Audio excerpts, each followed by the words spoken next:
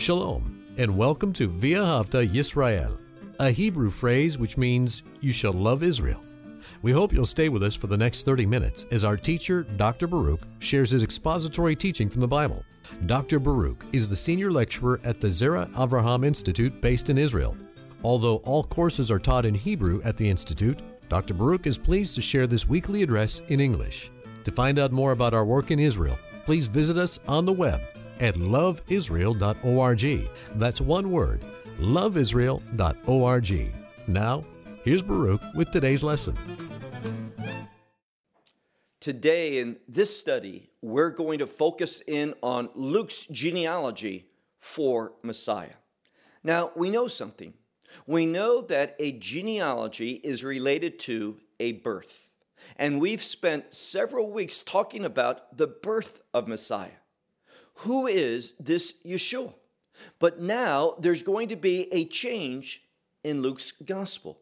Instead of speaking about who he is, the very Son of God, the divine Son of God, he is going to begin to focus upon why he was sent into this world. And what is the reason for that? Well, we can answer that question in one word, and that word is redemption. Now, there's another word that people oftentimes use concerning Messiah's death on that cross. That his death atones.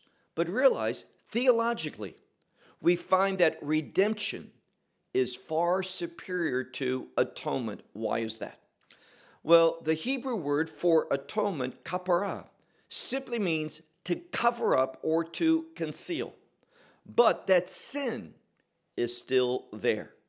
Atonement postpones, it delays God's judgment, but atonement does not remove the requirement for God to judge that sin.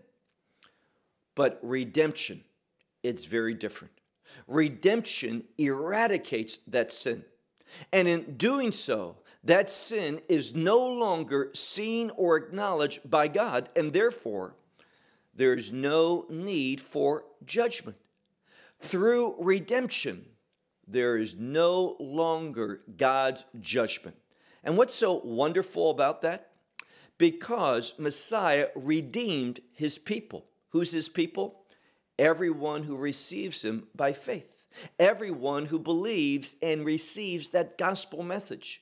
You are grafted into the family of God. And we see that redemption came about through blood. Blood was given, that is, he had to die. Whenever we speak about redemption, it involves death. So Messiah, you see, that redemption that he provided for us is a redemption that's only similar to what was offered up in the temple. You see, in the temple, it was the blood of goats and sheep and bulls and such. But we have been redeemed with the precious blood of the very Son of God. And what is the difference? Well, instead of having a physical or a temporal redemption, because Messiah's blood is the element that was used in order to ratify that new covenant.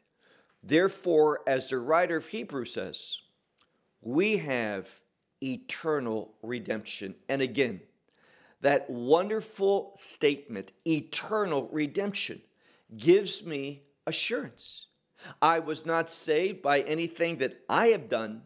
It was accomplished through the work of Messiah, the shedding of his blood, and therefore I have assurance because I have received eternal redemption. And what is inherently related to eternal redemption? Eternal life. So take out your Bible and look with me to the book of Luke, chapter 3, and we're going to begin in verse 23. And again, we've seen up until now, the focus has been on the events surrounding his birth and also John the Baptist, his birth and his ministry. But now there's going to be a transition. We're going to move away from John And we're going to begin to focus in on not the identity of Messiah. We know that he's the only begotten Son. That is seen in his conception, his birth, and what has been studied thus far in the book of Luke. Now we're going to move to the work of Messiah. Why he was sent into this world. How is he going to purchase for us eternal redemption? And notice how this scripture begins. Once more, Luke's Gospel, chapter 3 and verse 23. It begins in a unique way. Now, there is the word "aftos" in Greek. It can mean him, himself, or it can be translated with the word same, meaning the same one. Now, it is found early on in verse 23 in the Greek text. Why? For two reasons. The first, telling us that we're speaking about this same one, this same Yeshua. Secondly, it's used for an emphasis, to emphasize this one. And what about him? Well, the emphasis has to do with what we read. We could translate it, and this same Yeshua, or Yeshua himself, when beginning. And what was he beginning? Well, I've already shared with you this transition from his identity, the very Son of God, to what he was sent into this world to do, and that is to purchase redemption for his people. And therefore now the emphasis is upon the work of Messiah. And we read here why he was sent into this world. It says, and he, Yeshua himself, or this same Yeshua, when beginning, what was he beginning? His ministry, it says, being approximately 30 years old. Now that's significant. Numbers in the Bible have meaning. You cannot take those numbers and apply them to things outside the scripture. The message of a number is only within the biblical context. So the number that is recorded here is the number 30. And in the Bible, when you come across that number 30, you should give it consideration that it's relating to some aspect of death. Why is that? Well, in the Torah, more specifically, in the book of Numbers, we see that Miriam, the sister of Moses, that she died in that journey in the wilderness, and the children of Israel mourned her death for 30 days. Similarly, her other brother, Aharon, Aaron, he died, and as well, the children of Israel didn't travel, they didn't continue, they ceased in order to mourn for 30 days. 30 in the Bible frequently revolves around death. Let me give you another example. We know that Judas Iscariot, when he betrayed Messiah, when he gave the information and participated in Yeshua's arrest, in payment for that, he received 30 pieces of silver. So 30 is related to death. Therefore, when we look at the scripture, and it tells us, as beginning what? His ministry. He was approximately 30 years of age. That is to tell us something very important, that God the Father sent his Son into this world for a purpose. And what is that? To die. And we need to remember that Passover is the festival of redemption. We're going to see later on in our study of Luke in many months that Yeshua was put upon that cross. He was crucified on what day? On what's called the preparation day, which is another name for Passover, because he is our Passover lamb. That's what the Apostle Paul tells us. And therefore he died on Passover, and his blood is a redemptive blood. A redemptive blood that gives us eternal redemption. So when we read here that this Yeshua himself, or this same Yeshua, emphasizing him, when he began, the implication is began his ministry, he was approximately 30 years of age. Why 30? The purpose that he came into this world was to die. And notice something else. This is another pivotal word for understanding what Luke is concerned about, why he's giving us this genealogy. It says, being supposed to be. Now, it's a word for thinking.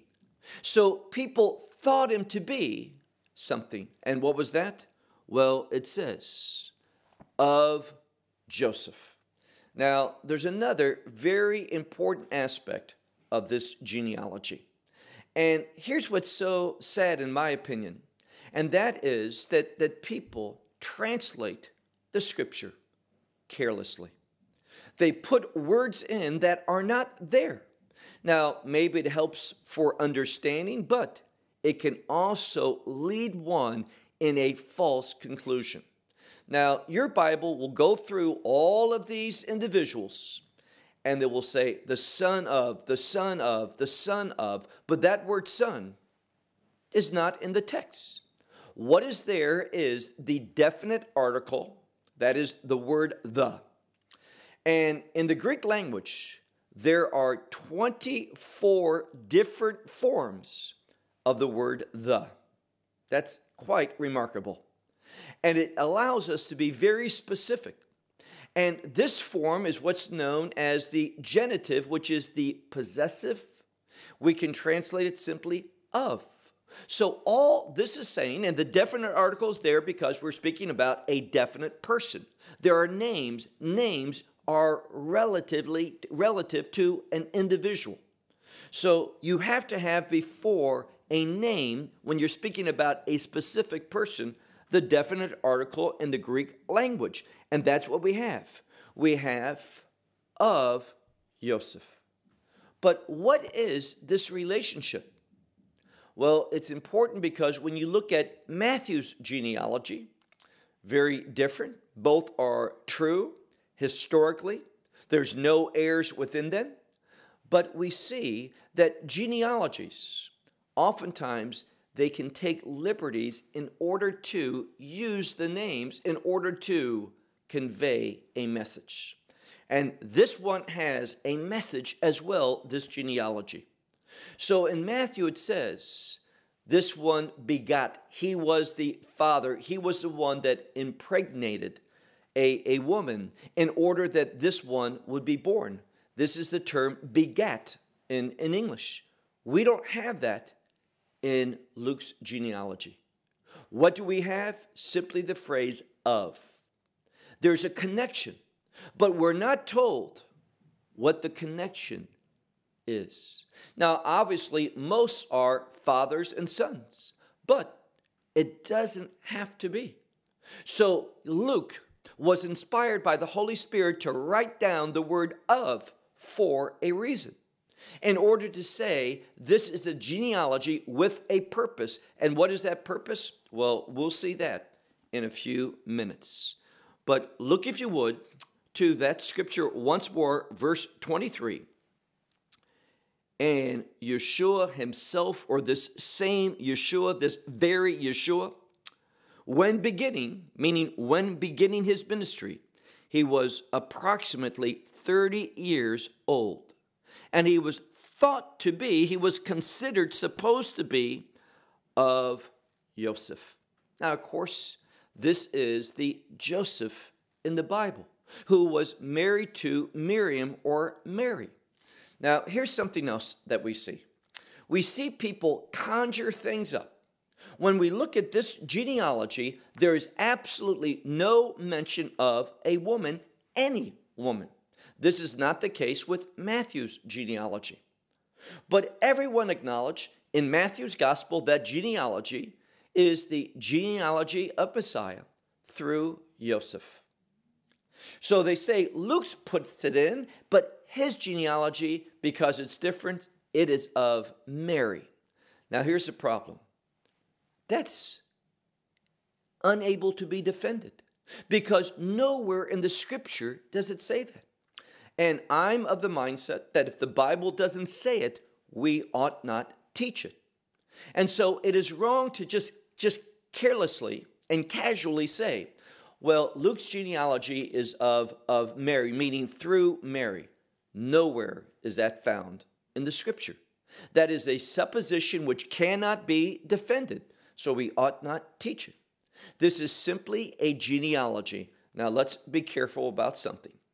It says in 1 Timothy chapter 1, there's that very well-known verse, verse 4, where Paul is warning about paying too much attention to genealogies. But here's the problem. When he says that, he's not talking about biblical genealogies. Any genealogy that's in the Bible, we should study. It has revelation. It's true. It was inspired by the Holy Spirit. So it's Scripture, and we need to utilize all of Scripture. What Paul was referring to was the fact many people wrote genealogies, and they were theological in nature, and they would construct them in a way of wanting to share something.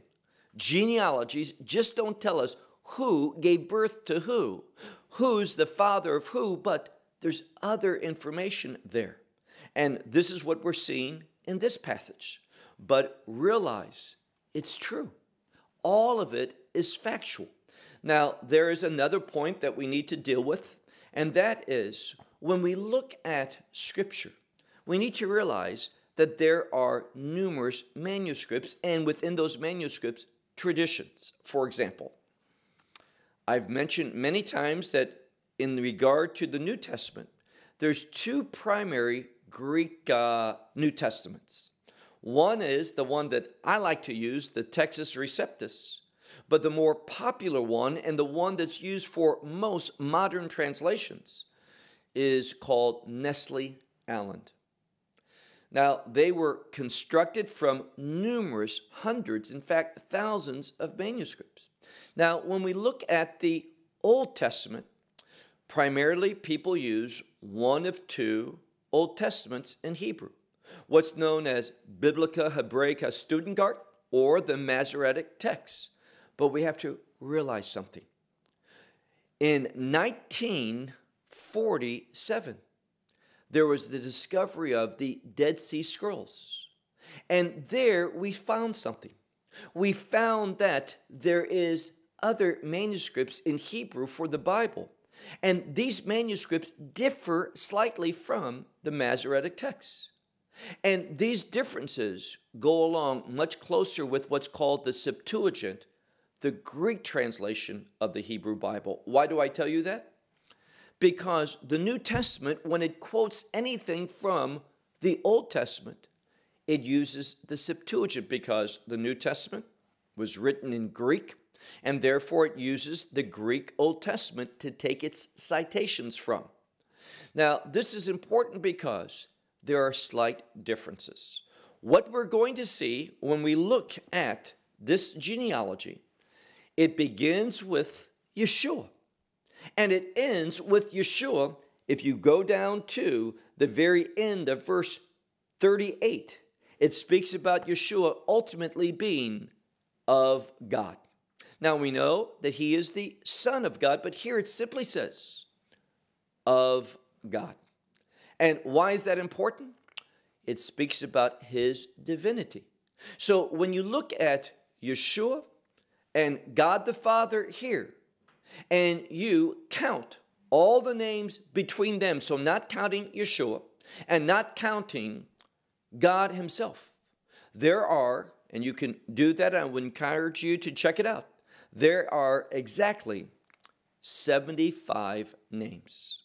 Why is that important?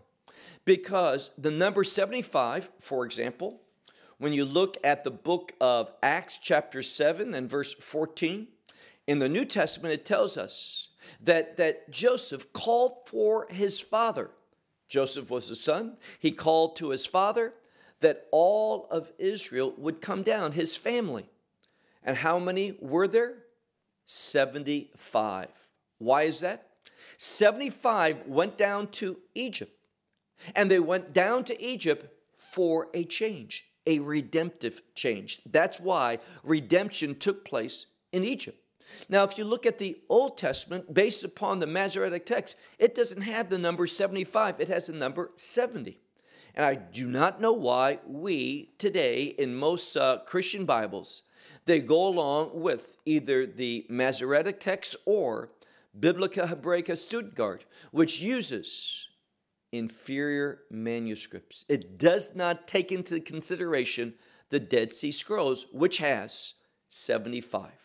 So as we get back closer to the original text, we find that any differences are eliminated.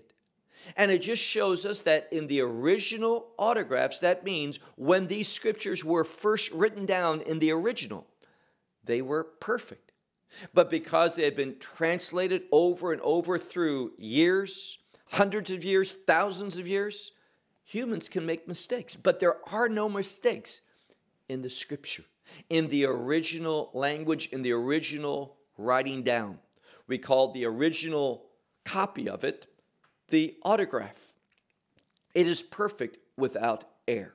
Now, let's move on. What I want to do is here I have not just written the first Greek verse 23, but I have Hebrew here because the names are Hebrew names, and they're easier to say in Hebrew than they are in Greek or translating them into English from the Greek. So I'm going to be doing that from Hebrew. It says, and this same Yeshua, or Yeshua himself, when beginning, that is beginning his ministry, he was approximately 30 years old, being thought of or being supposed, meaning he was not the biological son of Joseph, but we know he was conceived by the Holy Spirit.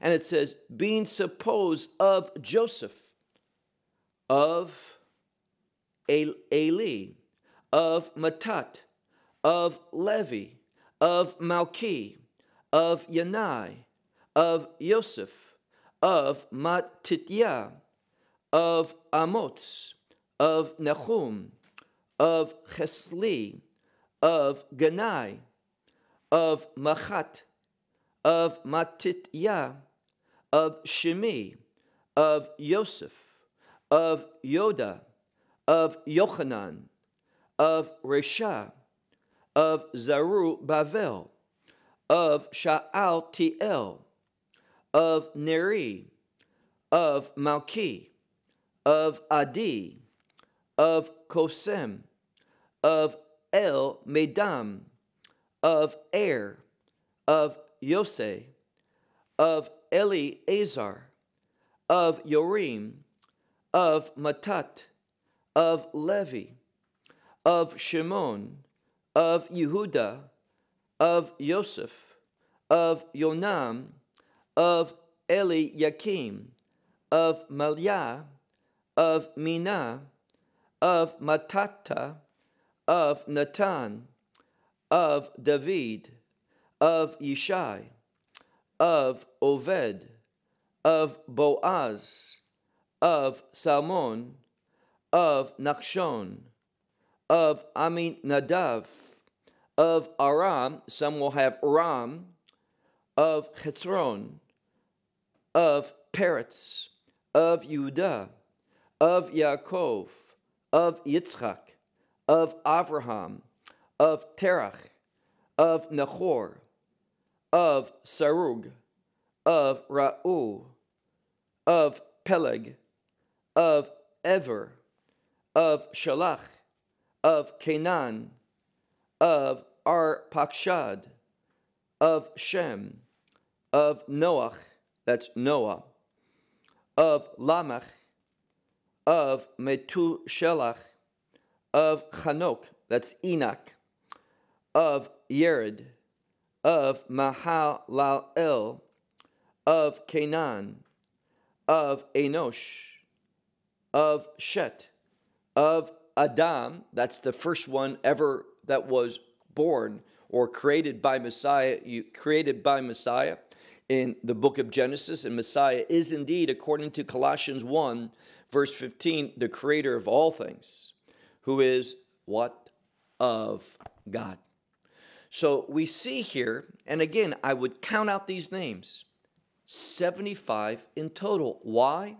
75 in Hebrew understanding relates to redemption, a kingdom redemption.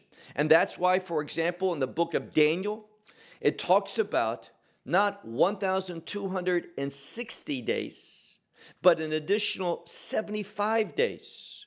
From 1,260, an additional 30 to 1,290 until 1,335.